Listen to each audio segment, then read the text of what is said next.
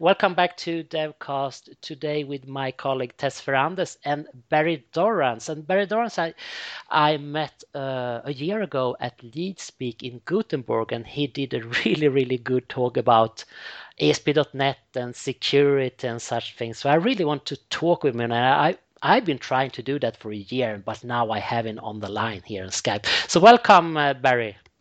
Good morning, because it's morning here. You made me get up early to do this. Yeah, it's really great. Are you on vacation also? No, that starts next week. Okay, great. So the last time we tried to schedule it, I was on vacation for Thanksgiving, and then from next week I'm away for 2 weeks for Christmas. As much as I can get away, because I still have to check the emails for security bug reports and react to those and everything else. So I never actually get a holiday where I am disconnected from the world. Wow. Do you like to have it in that way? Never be... I don't think it's really a choice. So okay. I honestly don't mind because, for most vacations, I'm sitting at home and just catching up on my reading. So, I sit there with my Kindle on the sofa with the dog on top of my legs. And I read or I potter about and I try and write some sample code or update documentation. So I don't really ever disconnect, and that's absolutely fine by me. I get a little bit worried if I don't have an internet connection on my phone for more than an hour.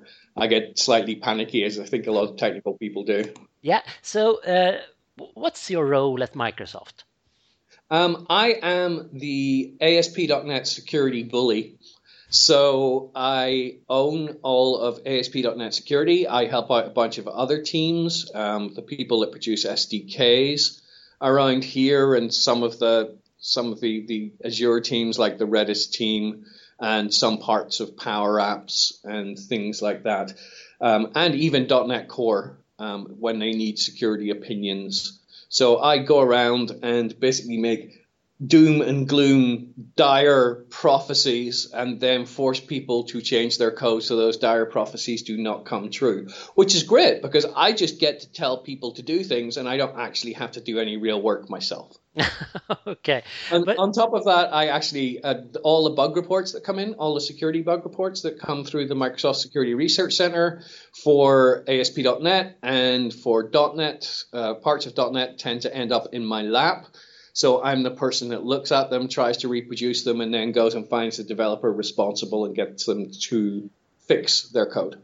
But are you alone in this role, or do you have a team behind you? No, unfortunately, it is just me, which is why every time you see me, my hair is more gray. Okay, but your shirt is very bright. Another. That is true. Yeah. My shirts are always covered in flowers. I like to wear shirts covered in flowers when I'm giving talks. Yeah, I really wanted to. You had really fun war stories, and I really want to talk about open source and security because now ASP.NET, the next version, is open sourced. How do you manage that? But Tess, you have been in the support for ASP.NET for several years before you started to work in my department, DX. Have you any war stories about ASP.NET security issues? In fact, I was trying to think of one, and in my 10 years of support, I don't think I've even had one security issue. Great. Lucky you. So good job, Barry. No, I will admit that I've only been doing this for the past couple of years. Okay. But you can't blame me for bugs in web forms. That was long before my time. But how is it with ASP.NET as security? Because we have had some really bad or really critical issues. Well, I view them more as amusing than bad, because I take great delight when an interesting security bug comes through. We've even had some in the new versions. Right now, we are running what's called a bug bounty program. So if we have security researchers looking at the next version of ASP.NET, and especially looking at .NET Core and our new web hosting platform, and they find something and they report it to us rather than log it on GitHub, if you find security issues in the next version, please just email secure@microsoft.com rather than leave a GitHub issue. Because if you report it through security at Microsoft.com or secure at Microsoft.com, I have money. So if you find an interesting security bug, I will pay you for that security bug. So we're paid out one so far. I've got another couple bubbling under that I just need to decide how much it's going to be. They weren't particularly security issues, but they did change the way we expose certain things so developers don't make security mistakes. If we got a critical ASP.NET security issue, I think I really want to hear the story you told at LeadSpeak about something at the Christmas or at your Christmas vacation and so on. Do you remember what I'm alluding to? So Christmas is a fun time for security bugs because the Chaos Computer Club run their security conference just after Christmas. So every Christmas, we're trying to find out what people are going to talk about and whether we're going to get zero date or not, which is when someone discusses a security issue and provides exploitation code but hasn't given us any warning. So that's our kind of nightmare scenario, that somebody's discovered something and has shared it with the public at large rather than give us a heads up and give us a chance to patch it. Now, to be fair, most people will report it and give us a chance to patch it, but some people like not to. It's a little bit more fun for them. Don't they really want to do that with Microsoft as a company more? Well, it used to be that Microsoft didn't particularly have a good reputation with security researchers. I think a lot of companies have gone through this where their first immediate reaction to someone trying to report a security bug is to threaten them with legal action. Now, over the last 10 years, that attitude has changed, and with our bug bounty programs over the last few years, we're finally, hopefully, in a stance where people feel comfortable sharing their vulnerability research with us so we can get things patched and protect our customers. Unfortunately, some companies are still at the let's sue them to keep them quiet stage. But I think, that's where companies start, and then eventually they realize that's not a good attitude and they need to work with security researchers in order to help protect everybody, because most people aren't out to be malicious. They find something interesting, they'll report it, we'll fix it, and then they get a credit in the Patch Tuesday bulletin. And that's it for a lot of people. They're more than happy to do that. But, every now and again, someone will release a discussion of a vulnerability along with here's how to exploit it and not give us any heads up. At that point, all work stops. We have what's called a SIRP, a Serious Incident Response program, and we all get together in a little room in the MSRC building, and we look at how exposed we are, how dangerous this exploit is, and then we pull everybody in to try and fix it and push a patch out as quickly as possible. When you see patches that come out outside of Patch Tuesday, that's generally we've discovered something that's under active exploit and it can't wait, or someone has zero-dayed us and we need to get things fixed as soon as possible.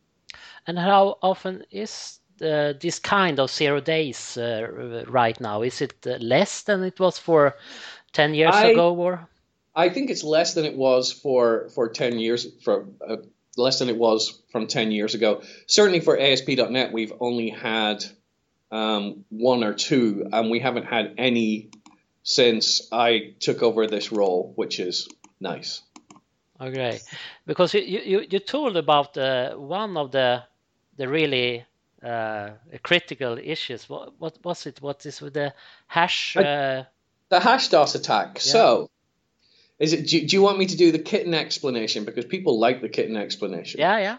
Which I will admittedly say that I borrowed from someone else. Someone had explained it on the internet using kittens, and I thought it was great.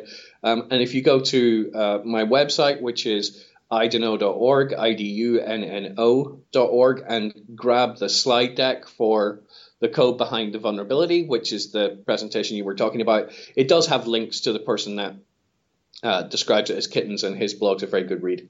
But hash DOS, I should say, is not an ASP.NET vulnerability. It is a C# vulnerability, but it's also a vulnerability in PHP, in Java, in Python, and in JavaScript. And so what basically happens is it's the way that collections are created on a system. So if you imagine that you are running a boarding house for cats, and you need to put the cats somewhere where you can retrieve them easily when the owner comes back. And so the scheme that you use is that you take the first letter of the cat's name and you put it into the corresponding room. So if a cat is named Alan, he goes in room A.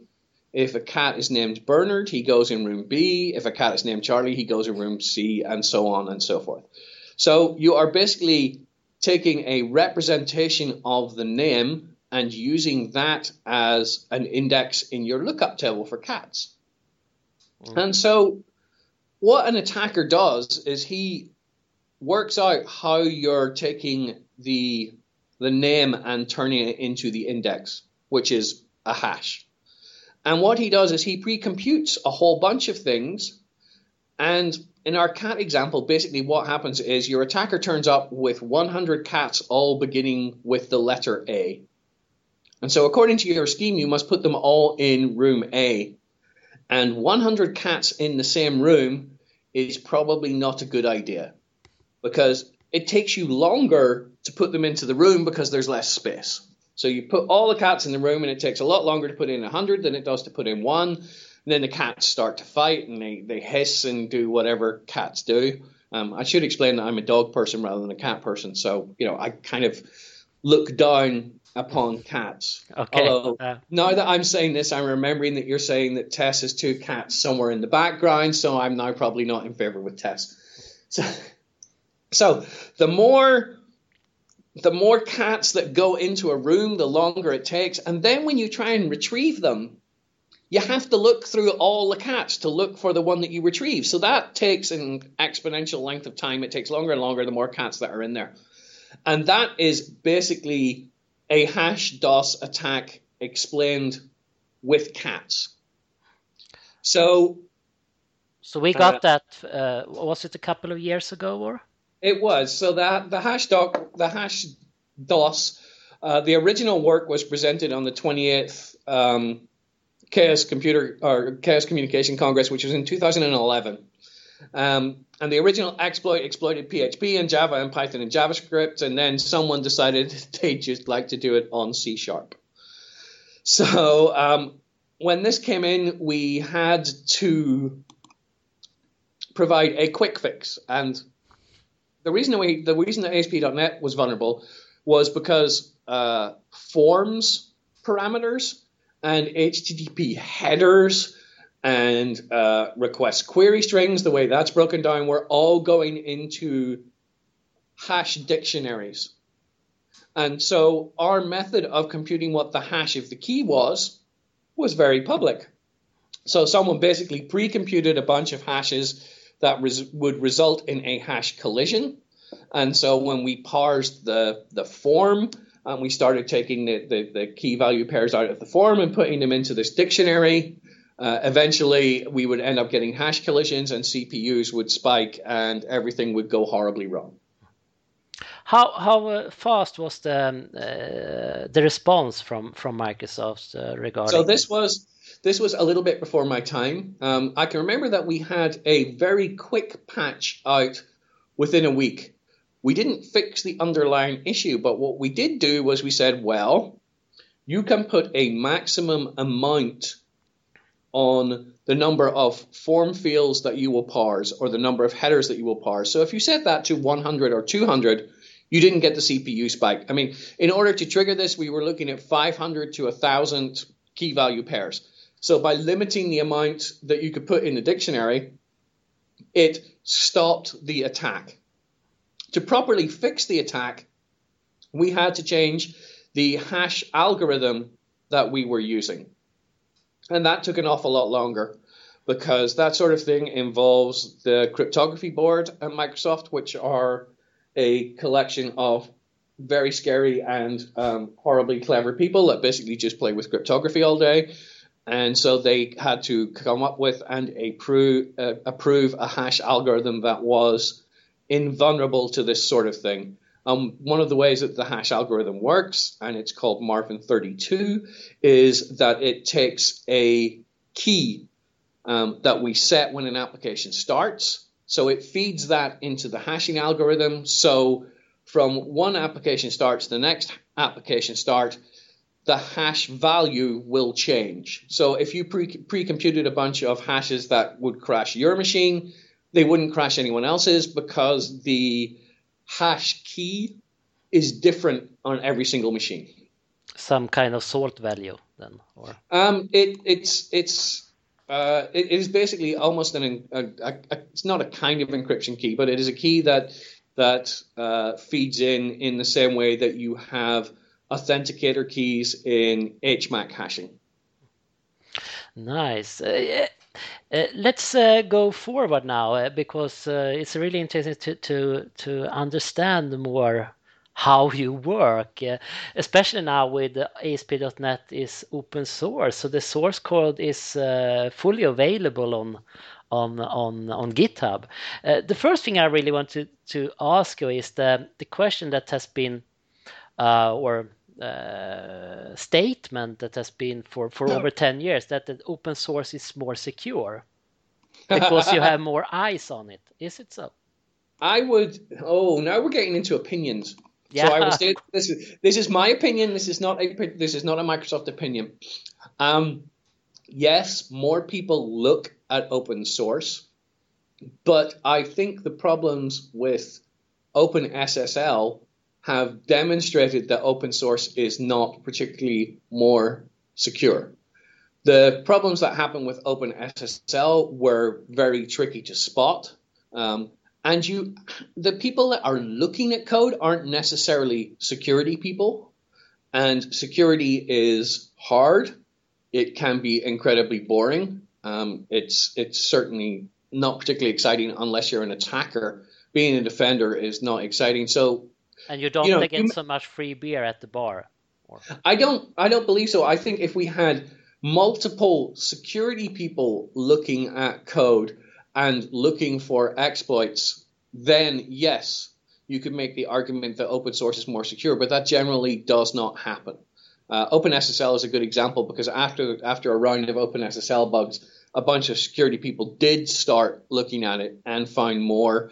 And in fact, I believe Google has branched OpenSSL and taken out some of the more dangerous parts because they don't need them. But to say in general, because you've made a piece of code open source, it's going to be safer, that's not true. It actually takes the right type of people to look at it and to look at it continually. And that's not true for an awful lot of open source projects. How do you work then? When you are, do you read the code, or how do you start looking at the code or a project to see if it has any security issues?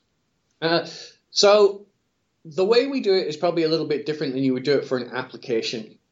For an application, you would go through a threat modeling process where we provide a free threat modeling tool where you draw your application, you draw trust boundaries, and then generally the way that things flow between components in your application is where threats will arise, and the threat modeling tool will do a good job of generating default threats for you. So you're more interested in the external interfaces in an app?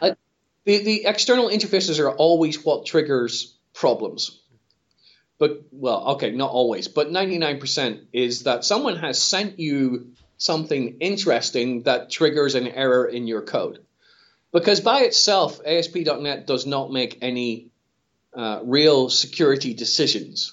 So the problems that we may have would be in parsing of HTTP requests or within our authorization stack, where you're sending malformed requests and seeing if you can steer our code in another direction. So what we tend to do is we will look at each component individually.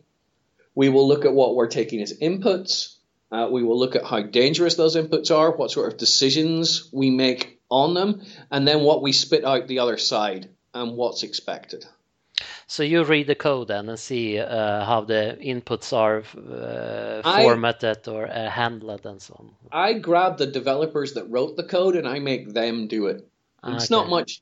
There's not much. It's not much good in me reading the code because they're changing it every day. If you look at the number of changes that go through GitHub every day, and I get an email for every single one, I'm getting 4,000 to 5,000 emails a day minimum.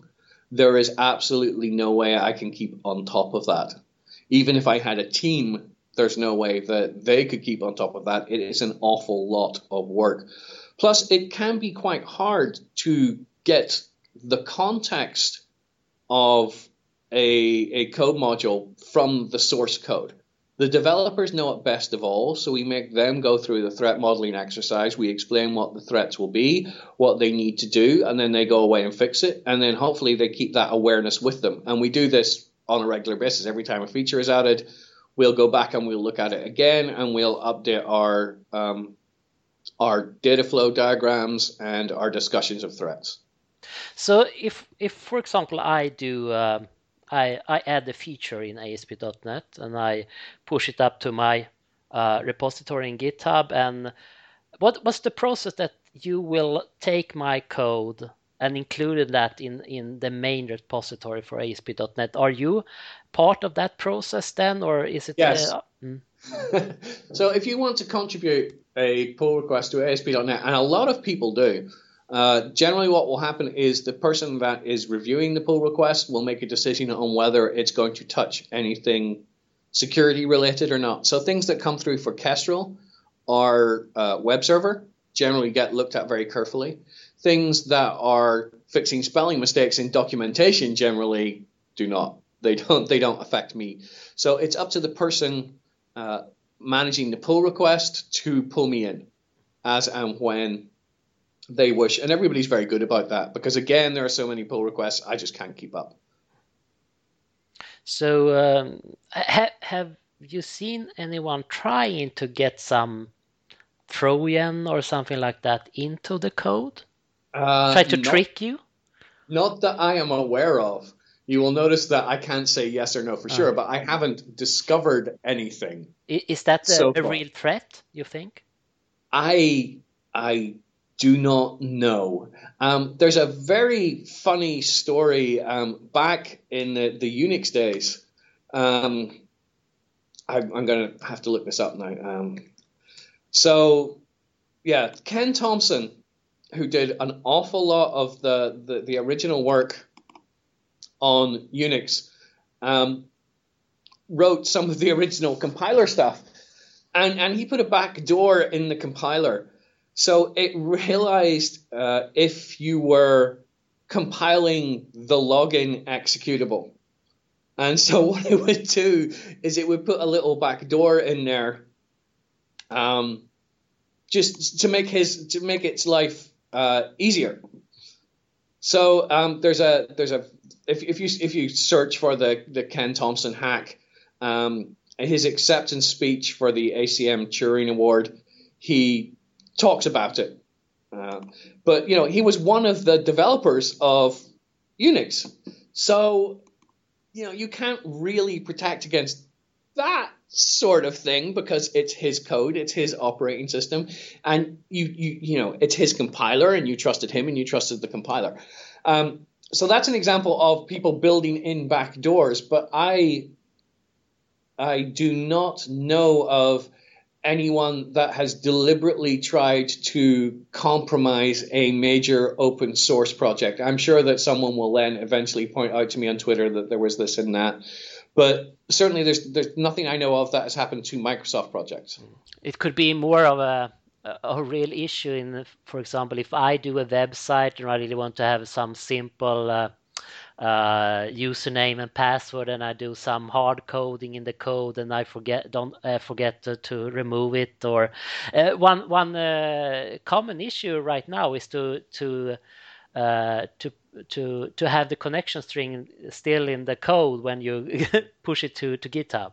So, oh, good gosh, yes, we've had a few issues of that, and our customers have had an awful lot of issues for that. At one point, when I was working in Azure security, we scanned GitHub looking for users' publishing credentials, and then let them know that this was perhaps a bad idea. In ASP.NET 5, we use environment variables as our default configuration source.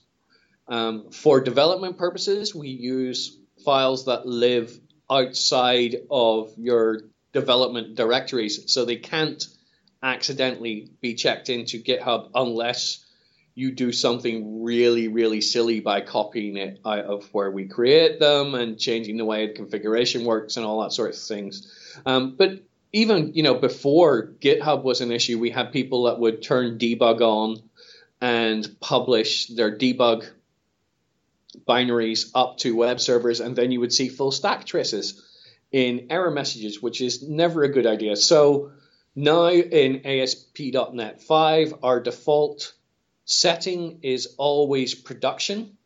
There's no real concept of release versus debug anymore. We have production and we have development, and these things are configured by an environment variable. Production is configured by not having the environment variable at all. If you want to put development on, you set the environment variable, or Visual Studio sets it for you. So even when you deploy your code, because it's an environment variable, the environment variables do not flow with you. You must configure them on your server or on your Azure website through Azure Website's control panel or whatever your hoster's control panel exposes. So we've hopefully stopped that, but there's nothing that we can do to stop people hard coding connection strings in their code and pushing them to GitHub. I would hope that most people realize that there's a strange idea, and they should be using the configuration options that we provide them with because they're safer. I really want to discuss more tips and tricks and maybe common mistakes that developers do regarding security. So what's the common mistakes that you see that we as developers do? Well, I see slightly different mistakes than the ones that the ordinary developer would see. The ones like SQL injection, which is still the number one problem on websites. There's an organization called OWASP, OWASP, and their website is owasp.org. And every couple of years, they go through and they look at the top 10 vulnerabilities of web applications on the internet. And it is ridiculously depressing to me that SQL injection is still number one. It's really strange. We haven't talked about that for more than 10 years now. The unfortunate thing is the people that we talk to, then, they get promoted up, but the new people come in, and those new people have not had that discussion because generally security is not taught at universities and colleges. It is something that you discuss when things go horribly wrong. And by that time, it's too late. And WordPress is a very common framework, and I think they have a dynamic SQL in their code or something like that. Isn't it so? You can make dynamic SQL secure, depending on the database backend. You just have to write parameterized. But I really don't know how good PHP is at that. I wouldn't like to comment on PHP security because I haven't looked at it in years. So anything that I say would probably not be accurate for PHP. And I want to say that I really don't know either. So maybe it's a even more secure than ASP.NET. I don't know. I would hope not. I would hope that we. Okay. I've been telling everyone when we've been writing things, we've taken a lot of the new version of ASP.NET has taken a lot of inspiration from Node. And so people said, well, this is the way Node does it, so we should do it this way. And my response has always been, well, that's fine, but really we ought to do it better. Certainly when we're making security decisions, we shouldn't just say, well, framework X does it this way, so we're okay with it. It's like, well, okay, so framework X may do this, but how can we improve upon it? So the mission or vision is to make the most secure framework for the web today. That would be my mission. Mm. I think the ASP.NET team values security, but they also have other concerns like ease of use and performance, and those things usually are at odds with security. So at some point, we have to make decisions about what's more important. Do we make something, extremely secure and extremely hard to break, and extremely hard for developers to break out of the security barrier, or do we make it easy for developers to code for? And that's always an interesting balance. We've tried very hard to make it secure by default for developers. So if developers want to become less secure, they have to jump through a bunch of hoops. But we also have to make it usable. It's interesting that you say here. Is it that the performance will be an issue with security? It can be, yes. So if you look at, I would hope that these days your listeners know that we shouldn't be storing passwords in plain text. And what we should be doing is we should be storing a salted hash of the password. Now, the more iterations over the hash algorithm that we do, the more secure that hash is, generally speaking. So the more iterations that you do, the longer it takes, and therefore your login procedure takes longer for people to log in. So you could be ridiculously secure and hash things through a million iterations, but when it takes 5 minutes for your users to log in, your users have closed their browsers and gone at that point. So there is this fine balance between making stuff usable for your users and for developers and making it secure. Okay, now I understand what you mean. Of course, yeah. The list you have with the 10 top most security issues, is it some other of the 10 that you want to mention here? We still have at number so at number 2 is broken authentication and session management, which is usually when people try and write their own. We provide you session management and authentication schemes for good reason. We've been doing them for years. It's like encryption. Some people desperately want to write their own encryption algorithms, and it's incredibly easy to write an encryption algorithm that you yourself cannot break. The hard part is writing an encryption algorithm that other people cannot break, because you tend not to see the flaws in your own code. So if a framework provides authentication, authorization, session, encryption, you should really prefer the versions in the framework unless you can properly justify it by, for example, by saying the encryption algorithm that we need, that is a standard encryption algorithm, is not in the framework yet, therefore we must implement it or use a third-party implementation. So the learning is that you should always use the infrastructure that is supplied and don't try to write it yourself.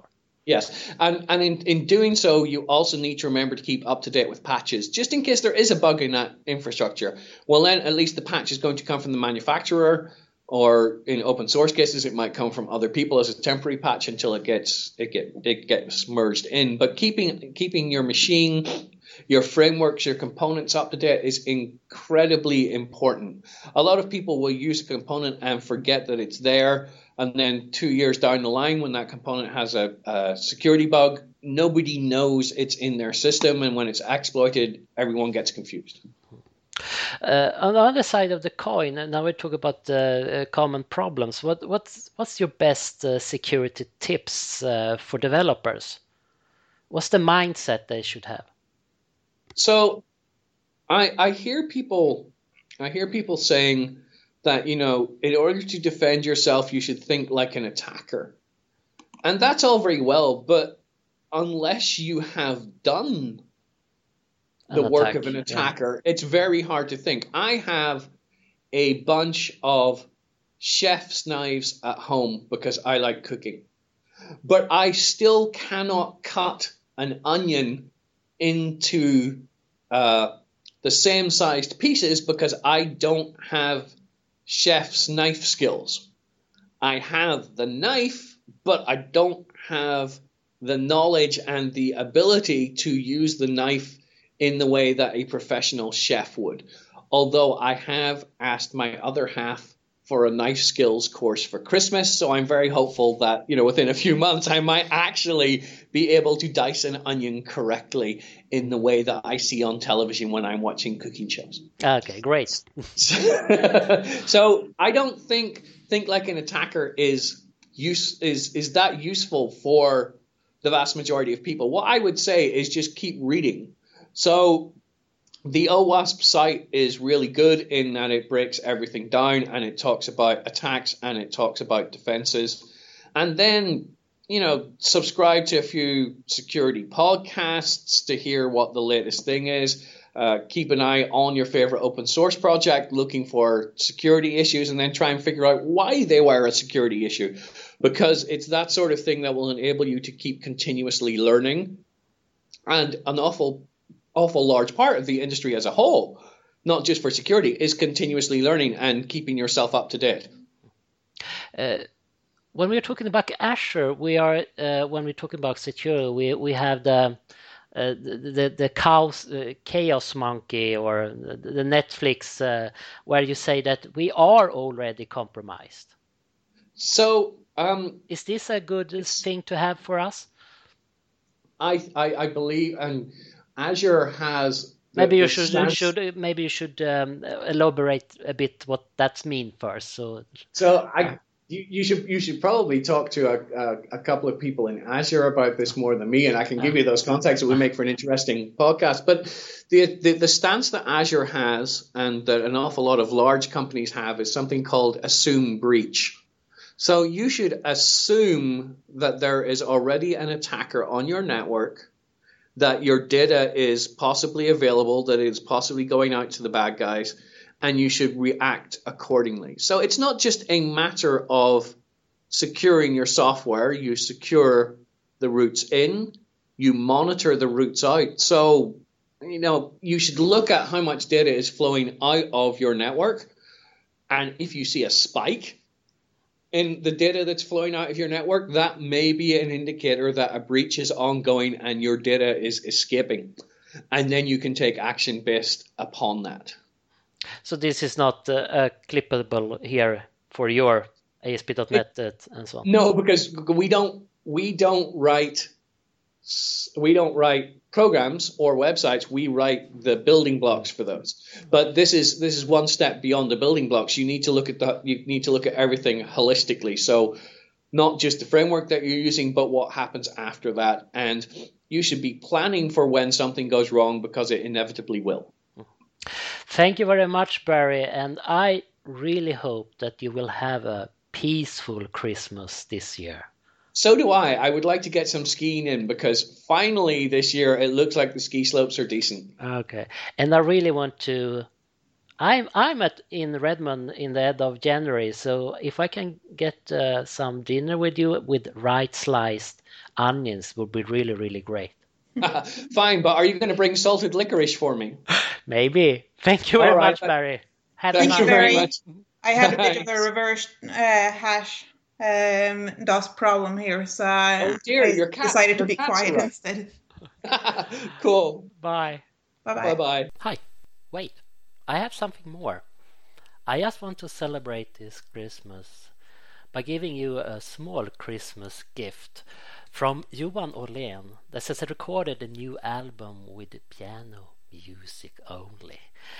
And he wants, with me, say happy holiday, and by playing Frédéric Chopin's Fantasy Impromptu, I hope I said it right, I want to say also, have a really, really good year. Bye.